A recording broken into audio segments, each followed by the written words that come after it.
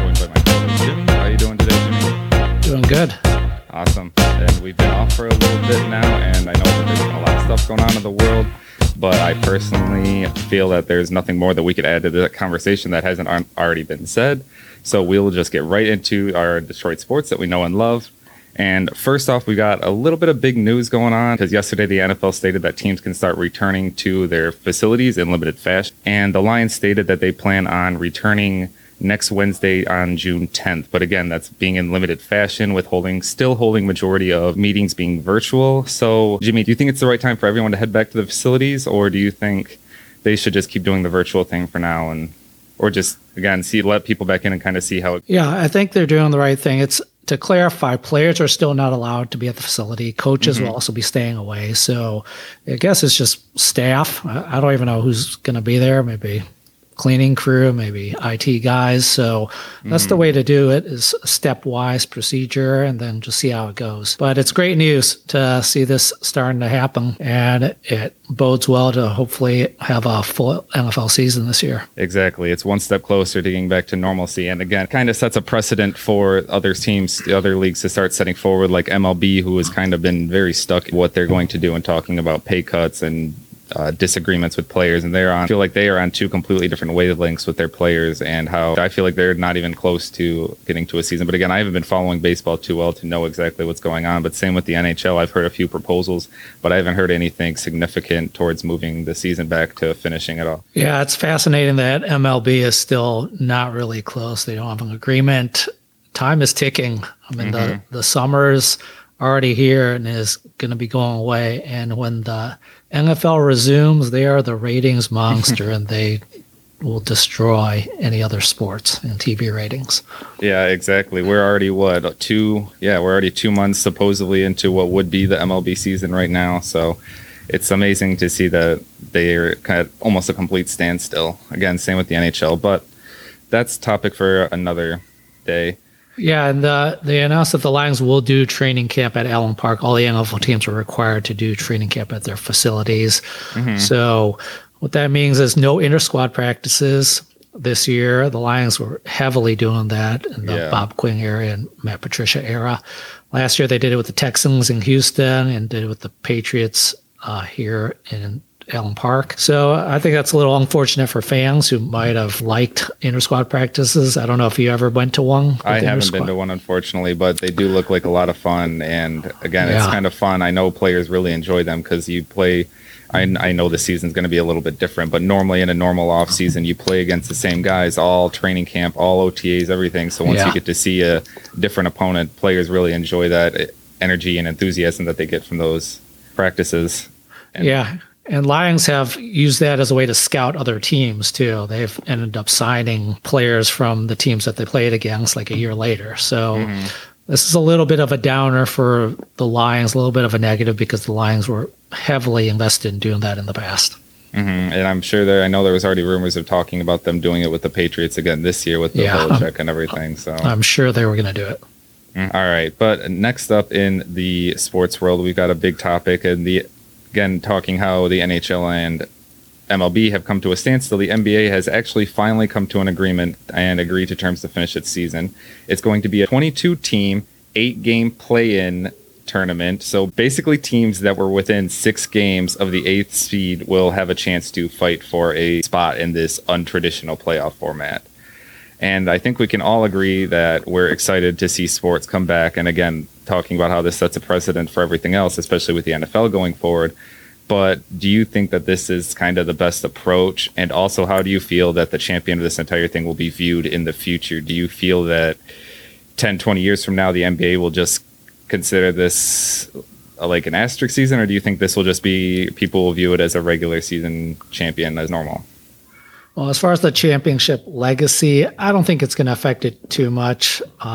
They played most of the regular season already, and it sounds like they're going to be doing full best-of-7 series, so they're keeping an entire playoff format. So 10 years from now, I don't know if anybody will care.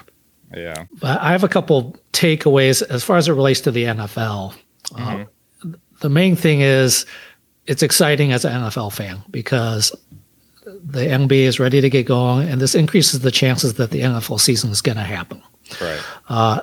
I'm a little bit surprised that the NBA isn't planning to start until July 31st, though. Yeah. That's 2 full months away. And it seemed like they would have tried to ramp up a little bit earlier. From an NFL standpoint, it would have been nice if they open up earlier just to give the NFL a little bit more of a lead time to see how it goes. So the NBA can work out any kinks and get things sorted out, and the NFL could learn from that. As it is, training camps are already opening end of July. The Lions' first game is September 13th, so the NBA only has about a 6-week lead time over the NFL. Now, another interesting thing is, as far as the NBA, it seemed like they would want to have started earlier because, as it is, they're planning on the end of the season potentially going all the way to October 12th. So they're going to be competing with the NFL for a full month. And October 12th is a Monday.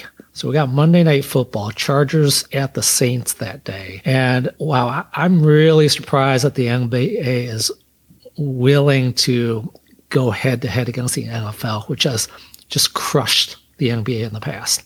Oh, yeah. I don't know if you remember, like a year or two ago, they had an NFL replay game, so it wasn't even live, going against a live NBA game, and the NFL just crushed it. So unless the NBA wants to get crushed in the ratings, I don't think they can schedule playoff games on Sunday, Monday, or Thursday. Yeah, so, I completely agree. It's going to be interesting to see how just the ratings play out. Because as you said, same with baseball, depending on how long they play their season out, it's especially if they have no fans. Once football season cuts, that's so much revenue automatically gone just because there's football players aren't going to be able to get all that money. But again, I'm just curious. I think the reason they're waiting so long for the whole 2 months thing is, one, I think they do want to kind of see again how this whole COVID thing plays out. I know it seems like right now everyone's just kind of forgotten about it and things are slowly getting back to normal, but they just kind of want to give it a little bit more time to play out and just to be safe with it. And also I think it's time to get their players a little bit of a heads up and get a little bit more in shape.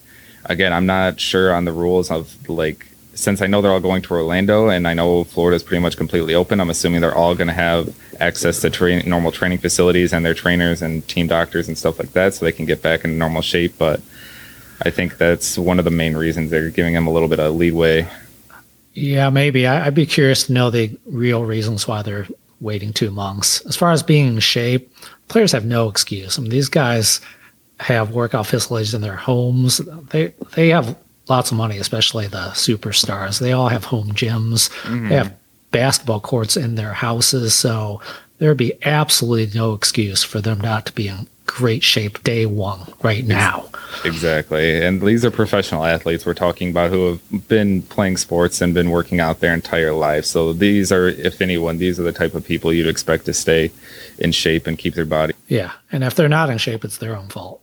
Exactly. Yeah, I'll be following it very closely from the medical side just to see if there are any major setbacks or issues. So it's going to be really fascinating to see how it goes with how they're going to handle all the testing, if there's a positive result, and then to see how it goes. Because if there is a major setback, that hurts us as NFL fans because it might affect how the NFL season is going to play out.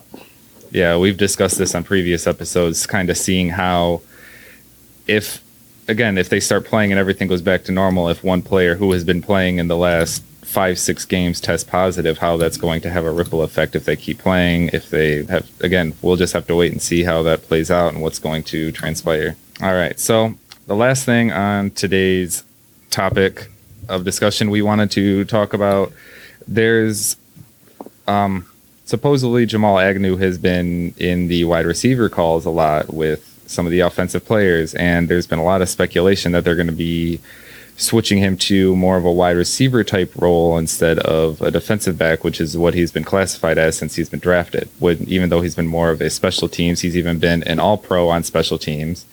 So do you think that this is them actually transitioning him to a more permanent, like, offensive role, or do you think this is just involving him, again, just to be using him on offense more often than he was before and still kind of keeping him that more special teams type player? Generally, when this kind of thing happens with a player and they're changing positions drastically, usually it's a last-ditch attempt to save their career.